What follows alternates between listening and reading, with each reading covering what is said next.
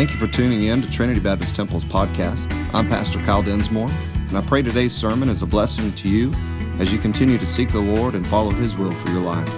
If you have any questions, please feel free to contact us. God bless you. Tonight we're looking at Mark 4, or the spiritual mark of what we're going through, number 5. And just week after week we've been reminded that this process of spiritual maturity is a process by which we are becoming more and more Christ-like every single day, hopefully.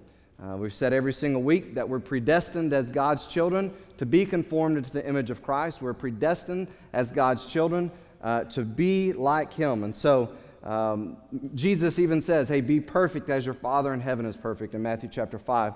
And so this is what our call is. This is what God has given to us to do in this life, is to become more like Christ. He gave gifts to the church in the form of gifted men. Ephesians chapter 4 says, for the reason of teaching the Word of God, so that every single member becomes a mature person and that collectively the body grows up into the fullness of the measure of the stature of Christ. And so that is every single one of our purposes, but also our purpose as a church is to grow into spiritual maturity. If we're not finding that day by day we're growing, day by day these marks that we've been talking about are becoming more evident in our life, then maybe there's some of those impedances that we've been talking about. Maybe there's something standing in the way of us becoming more Christ-like. And again, we've looked at 4 impedances. We've looked at 4 marks. Tonight we're looking at the 5th one. And I think it's so important, maybe the epic example, or the epic mark, if you will, of spiritual maturity. This identifying mark of a Christian who is more and more Christ-like.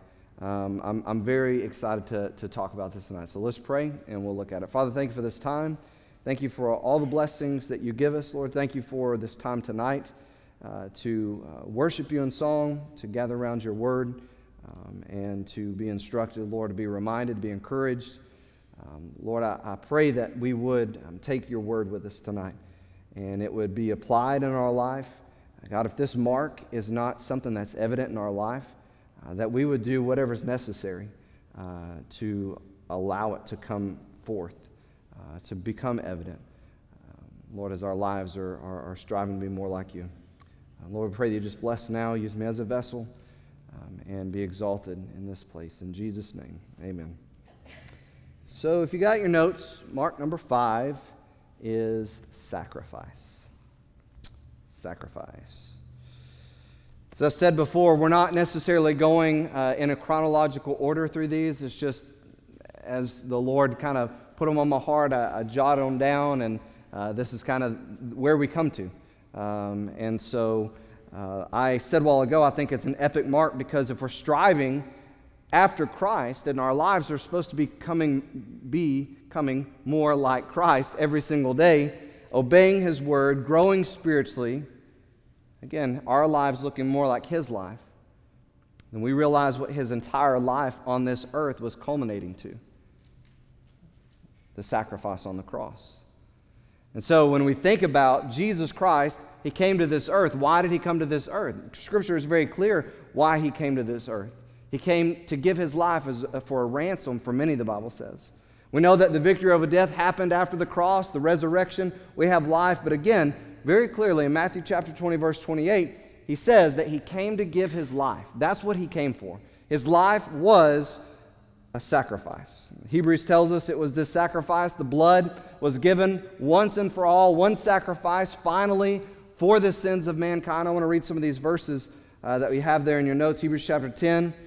For since the law has but a shadow of the good things to come, instead of the true form of these realities, it can never, by the same sacrifices that are continually offered every year, make perfect or make complete those who draw near. In other words, the old law, the Old Testament law that was upheld by sacrifices of lambs and bulls, could never fully bring somebody to justification, never fully bring somebody to a complete person because of the nature of their being. Otherwise, would they not have ceased to be offered, since the worshipers, having once been cleansed, would no longer have any consciousness of sins? Again, if this was something that actually took care of sins once and for all, sacrificing bulls and goats and such, then it would be done. There would not be a need to do it every single year. But in these sacrifices, there's a reminder of sins every year. Every year that the high priest would go in and offer the sacrifice for the sins of the nation, it was a reminder that the sin remained on the people. It was something that had to be done over and over and over until that sacrifice was made. It was there.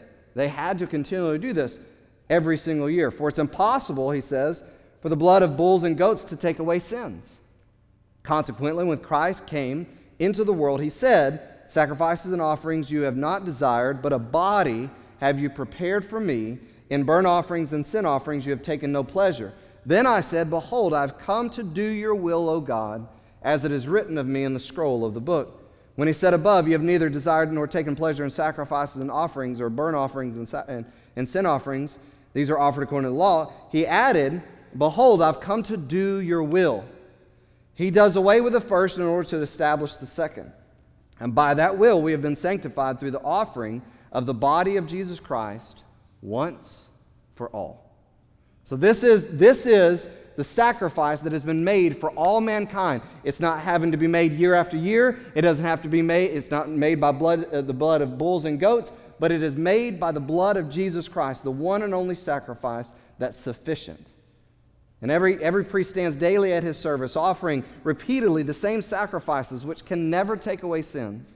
But when Christ had offered for all time a single sacrifice for sins, once it was done, he sat down at the right hand of God, waiting from that time until his enemies should be made a footstool for his feet. For by a single offering he has perfected for all time those who are being sanctified. So it's only with the sacrifice of Jesus Christ, it's only with his blood that we can be made right with God ultimately and eternally. And the Holy Spirit also bears witness to us, for after saying, this is the covenant that I'll make with them, the testament, this is the New Testament, with them, after those days declare the Lord, I will put my laws on their hearts, and I will write them on their minds, his law on our heart and our minds. Then he adds, I will remember their sins and their lawless deeds no more. Man, what an amazing promise, what an amazing sacrifice, the one and only sacrifice that's sufficient to pay for our sins. When I went to Israel in 2015, they have this area of the wall. Many of you know what it's called. It's called the Wailing Wall. It's called the Western Wall. And in this area, they have very strict guidelines. You are to be respectful. You're not to be loud unless you're having a celebration or you're praising or you're praying. Other than that, it's to be reverent. Men are supposed to be, only men can go in, and they're supposed to be wearing the yarmulke as a covering, as a respect and honor the Lord. They call it a holy place, a sacred place. And the amazing thing that was recurring in my mind when I was there was that these people have substituted prayer for the sacrifice that they can't perform anymore on the temple because the Palestinians own the temple. They own the Temple Mount. And so they don't have a place for sacrifice on the Temple Mount because what we know there is the Dome of the Rock. With that big gold dome on the Temple Mount, that's a Muslim mosque. And so the Jews have no place for sacrifice. And what was blowing my mind is they had no idea that they didn't have to do something. It's exactly what they did when Jesus came on the scene. They made something that God did not command. They'd made it something that suited themselves. And so now they're doing the same exact thing. They have no sacrifice. They reject Jesus as the Messiah, the sacrifice for their sins. And so they've substituted prayer, respectful prayer, constant prayer, reciting prayer, memorized prayer, daily prayer. Prayer's good, but prayer does not take away what the sacrifice of Jesus Christ did. And again, they're not willing to do that, but this is what the Scripture tells us, that he made that. Similarly, in Romans chapter 6, it tells us that he died to sin once, and that it's the sacrifice that needed to be made, and he no longer needs to be to die again. Verse 10, for the death he died to sin once for all. But the life he lives to God. So you also must consider yourselves, verse 11, dead to sin and alive to God in Christ. 1 Peter chapter 3, verse 18, for Christ also hath once suffered for sins, one time, the just for the unjust, that he might bring us to God, being put to death in the flesh, but quickened by the Spirit. So to aim at a life that is truly one with Christ, that is truly Christ-like, for us to have the goal of spiritually maturing to the place that our lives resemble that life of Christ, is to aim at a life of sacrifice. That's what he was. He came to die. He came to give his life for ransom. The Bible says that he died once for all. He said that was the whole purpose that he came, was to die for the sins of the world once and for all. And so again, if we are striving after him to live a life that looks like the life he lived, then our life will be a life that's defined by sacrifice. From the beginning, we see that there are different types of sacrifices that God accepts, that are pleasing to God, and there are sacrifices that God rejects, that are not pleasing to God. The first example we know, Cain and Abel. It was recently talked about here that there was a reason why Cain's sacrifice was lacking. There's a reason why Cain's sacrifice was rejected. It wasn't that it was grain. It wasn't that it was of the field. But it was lacking something. It was missing something that Abel's sacrifice had. We know that the grain sacrifices were a part of the Old Testament system as well, grain offerings. They were a part of it as well. There were feasts for this. And so this is a part of what God accepted. But the absence in Cain's sacrifice was the absence of first fruits. See, Abel brought, the Bible says, from the fat portions of the first fruits. Abel brought the very best. Abel brought the excess. Abel brought the very top, the first, the very best. Again. So I think that, and I think I put this in your notes, when we think about sacrifice, we wrongfully think in terms of affordability. I know I can be guilty of that. I know that most Christians can. When we talk about sacrifice, when we talk about our life sacrifice, when we talk about sacrificing anything for the Lord, many times when it comes to deciding whether we're going to sacrifice or not, the determining factor is, can we afford to sacrifice? Whether it be our time, whether it be our talent, or whether it be our treasure. We think of what we're going to give to God based off of what we think we can afford. I want to consider Abraham and Isaac. Again, we saw Cain and Abel, Abraham and Isaac, a story of a sacrifice in the Bible. But what was the factor that drove Abraham to sacrifice Isaac? Was it affordability? Was Abraham considering sacrificing his son to God because he could afford it? Or was it something else? Because we know that Isaac was the only promised son of God to Abraham. It wasn't Ishmael. Isaac was the promised son, and he was the only one that Abraham had that was the promised son from God.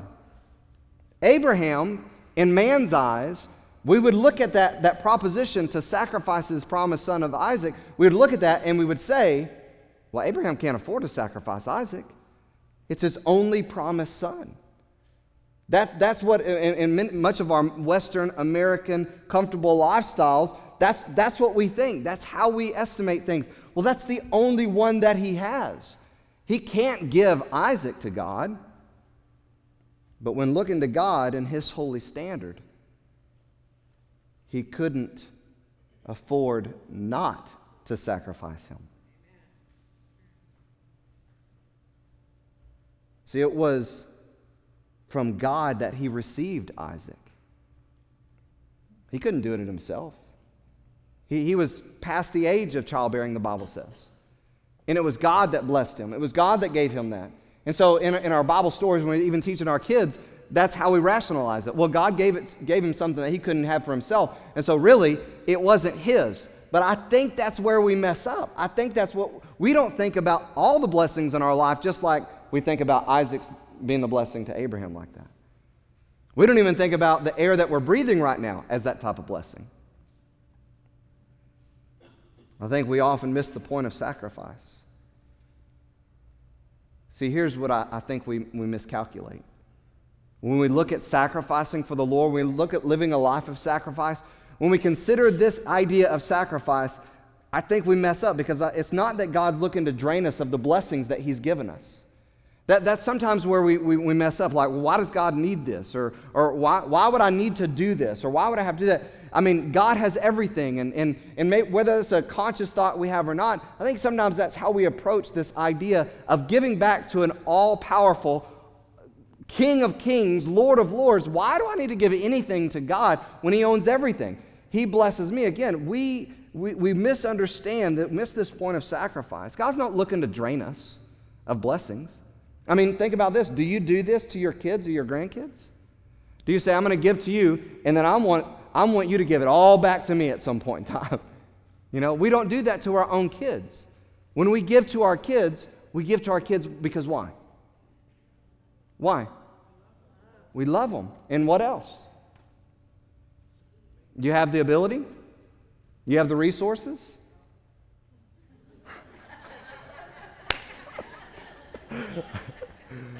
But sometimes you do it anyways, even though you don't have the resources, because you love them, because you want to. You do that. And then at some point in time, I know when they mess up, we start saying, look, if you don't get it straight, I'm going to take that blessing away. But that's not in our heart to do, like just on a regular basis, to manipulate them and to Indian give the blessings that we have. I'm going to give you something, and then at some point in time, I'm going to ask it back from you.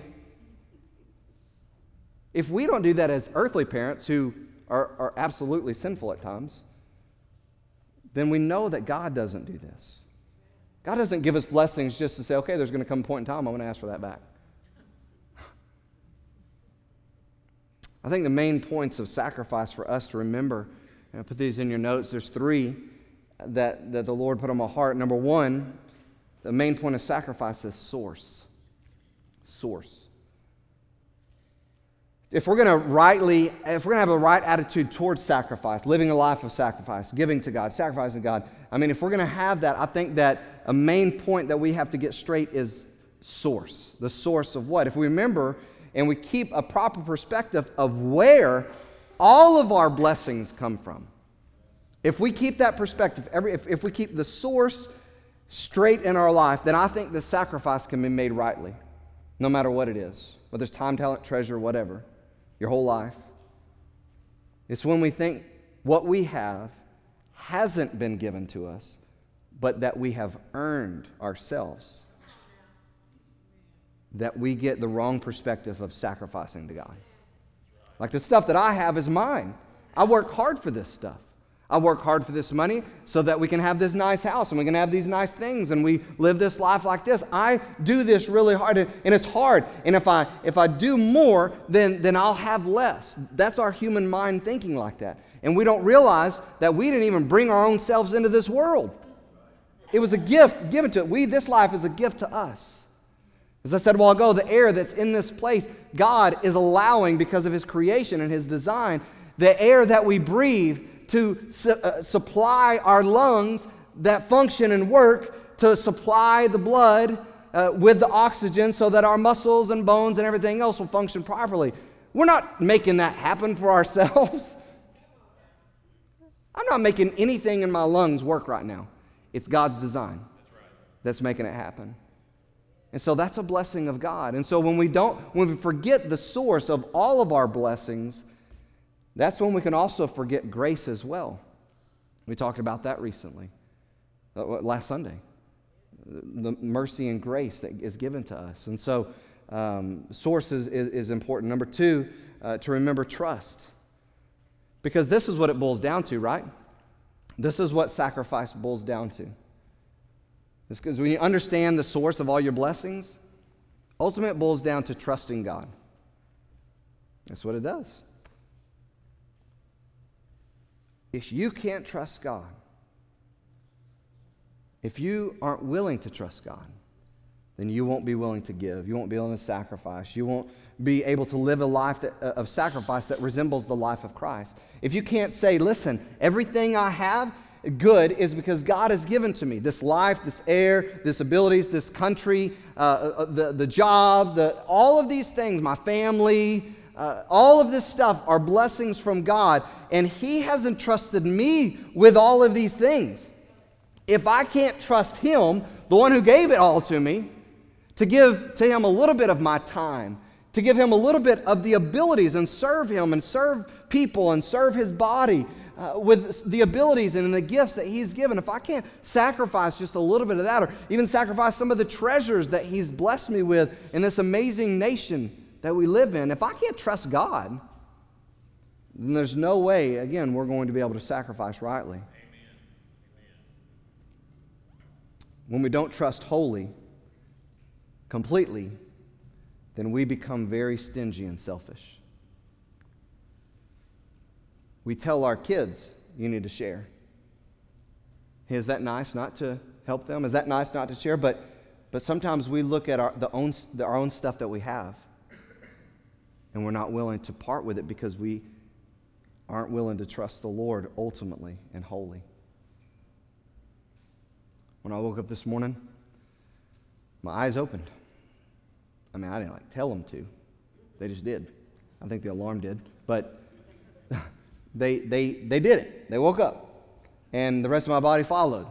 And my lungs were still breathing all through the night. I was unconscious. And my lungs were still doing what they're supposed to be doing, because the brain was doing what it's supposed to do. And the heart was following the brain's signals as well. All while I was completely passed out to the world. Blessings from God. If you lay your head down at night to go to sleep, you're trusting Him wholly. There's no guarantee what happens next. If we can trust Him for that, why couldn't we trust Him with everything? Because we do at that moment. We trust Him with everything. And maybe you don't go to sleep. Maybe you struggle with that. But trust is a major thing for us. Remember, the third thing is the heart, and this is the root of it all. If we don't have a sincere heart towards God, if our heart towards God is not right, then we can't see Him as the blesser. We can't see Him as the source of all of our blessings. We can't trust Him. We'll have a real hard time trusting Him if our heart's not right with Him. See, when our heart is right, as I said a while ago, we see everything that we have, including our lives, as the Lord's. As a matter of fact, 1 Corinthians chapter 6, I think I put it in there, 1 Corinthians chapter 6, 19 and 20, says, "What you know you not, that your body is the temple of the Holy Spirit, and you are not your own, for you are bought with a price. Therefore glorify your God and your body, which are the Lord's." Which are the Lord's. If you're a child of God, you're no longer your own. You don't have anything that you can call your own, because the moment you said, I trust you, the moment you said, I'm yours, the moment you said, I accept the sacrifice you gave for me, paid my sin debt, I trust you, I confess you as Lord, the moment that you did that, the moment that I did that, we were redeemed. We were in bondage to sin, and we were purchased back from the bondage of sin by the blood of Jesus Christ. It was the atonement. It was the satisfaction. It was the propitiation. It was everything that was needed to purchase us from the grips of death and sin and death. In that moment, there was an exchange, a glorious exchange. A sinner was given eternal life, and we became a child of God, adopted into the family. But we're not our own. If our heart remains right in this, man, then we can see Him as the source. We can trust Him with everything. So as I said, the heart is the main issue there. I want to ask the question about salvation. Does God require, as I said a while ago, complete trust in order for us to receive His free gift of salvation? Does God require complete trust in order for us to receive His free gift of salvation? Yes or no? Does God require, listen to it again, complete trust in order for us to receive His free gift of salvation? Absolutely. Yes. We have the free gift is out there. It's extended. It's there. It's free. You can't earn it. But you cannot receive it until you completely trust Him. Until your faith is placed in Christ, you cannot receive that free gift. We cannot receive the free gift until we completely trust Him. So yes, it requires complete trust to receive the free gift. It's free. Can't earn it. Can't buy it. Can't trade for it. Can't deserve it. Can't do any of those things. But we absolutely have to trust Him. Is this complete trust? Is this reliance? This faith, as the Bible speaks of it? This allegiance? Is all of that a sacrifice in itself? I would say yes. Because at this point, when we say, I'm trusting you for life. I'm trusting you with my life. I'm trusting you for salvation. I'm giving everything. What we're doing is as the Bible says, we're leaving that life behind and putting our hand to the plow, because Jesus would say, no man's fit for the kingdom of God that puts his hand to the plow and looks back. Why? What was he speaking to? He's talking about absolute trust, complete reliance. Galatians chapter 2, verse 20, verse 20 and 21. I'm crucified with Christ, nevertheless I live. Yet not I, but Christ liveth in me. And the life which I now live in the flesh, I live by the faith of the Son of God. That's how I live, by the faith of the Son of God, who loved me and gave himself for me. I do not frustrate the grace of God, because if righteousness come by the law, then Christ is dead in vain. Galatians chapter 5, 24. They that are Christ have crucified the flesh and with the affections and the lusts. Colossians 3, chapter 3, verse 3. For you are dead, and your life is hid with Christ in God. When Christ, who is our life, shall appear, then shall you also appear with him in glory. So when we look at salvation, the Bible very clearly says that we are dead. It's a sacrifice. We have sacrificed ourselves. We are dead to ourselves. We are dead to sin. We are dead to the flesh. We are supposed to keep those things dead. And we are alive in Christ by the faith of Jesus Christ. This is what we have. We have a life that has been laid down. Our life should be defined by sacrifice. And that's exactly what Paul wrote when he was writing to the Romans. A very familiar scripture. Most of you probably know it in here. Romans chapter 12, verse 1. He says, I beseech you therefore, brethren, I beg you, brethren, by the mercies of God, that you present your bodies as a what? A living sacrifice. While we died to self, while we died to flesh, while we died to the old man, while the flesh and the lust and the affections are all dead and crucified, and we're supposed to mortify the members of our flesh daily and keep those things dead every day, it's the definition of what our life is supposed to look like. A constant laying down of ourselves to the Lord.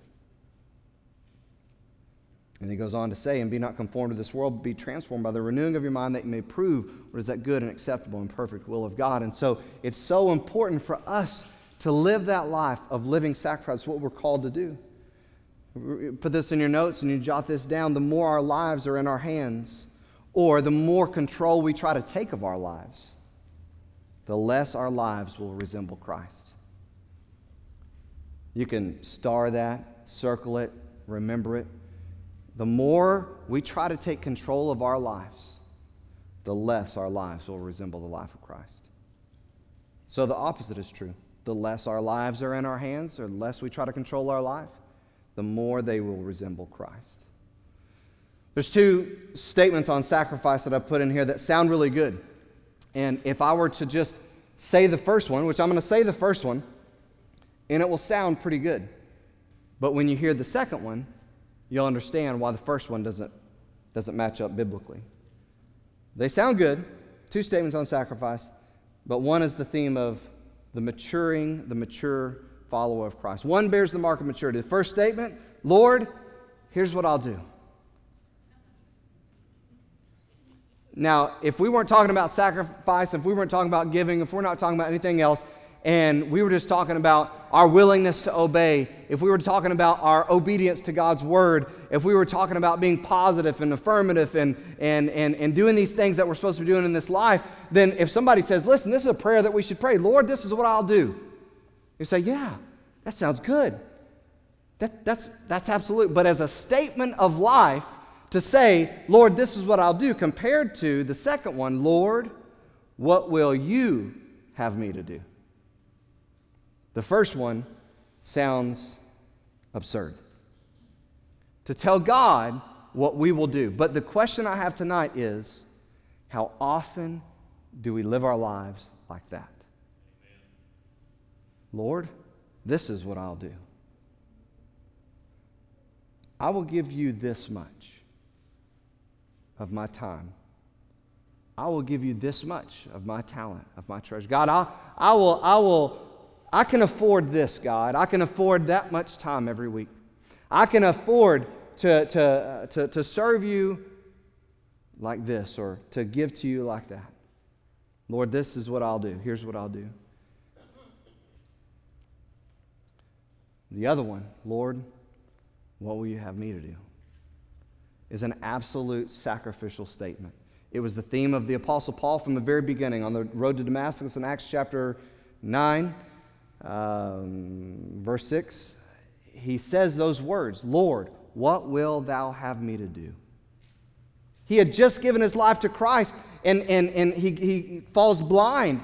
And his statement to God is, what do you want from my life? I'll do it, whatever it is. And again, he would later on go to write in Romans chapter 12, what we read a while ago, we are to present our lives as a living sacrifice, which has that statement as the theme of our lives. Lord, what will you have me to do? My life is a sacrifice unto you. Jesus, it was the theme of his life. Right at the very end of his life, he kneels down and he prays that prayer in the garden, and he says, nevertheless, not what?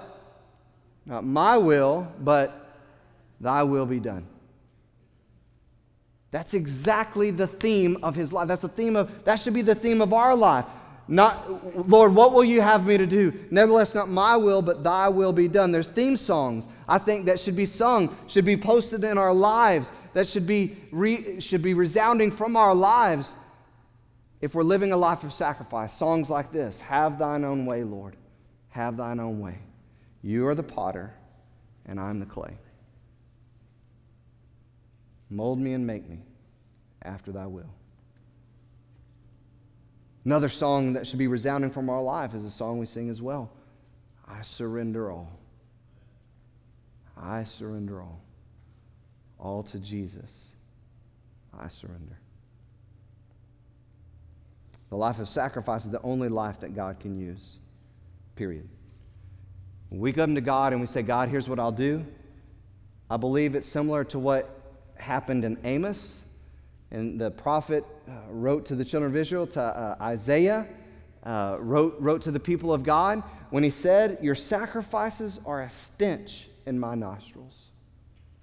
When we come to God and we say, all right, God, I got this for you. Instead of coming to God and saying, God, what do you have for me? Here I am. Job said, though he slay me, yet I will praise him.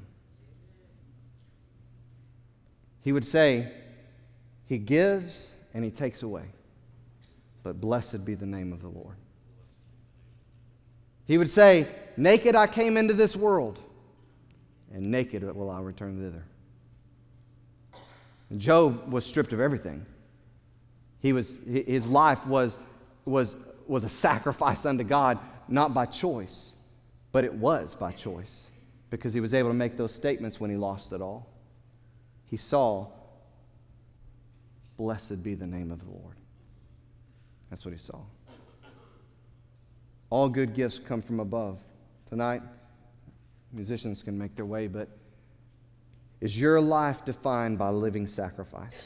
Listen to this. Let me answer this question, because God has challenged me with this, and I feel like we're all supposed to be challenged with it.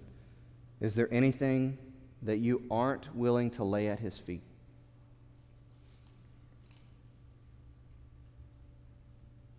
Think about that. If God asked more from you in a certain area, is there something you wouldn't be willing to give? What about more commitment to him? What about more time serving? What about giving? I don't like talking about that, but Jesus, it's not my words. Jesus said you can't serve God and money. It's a real deal. I mean, it's what mankind has been struggling with since the existence of commerce.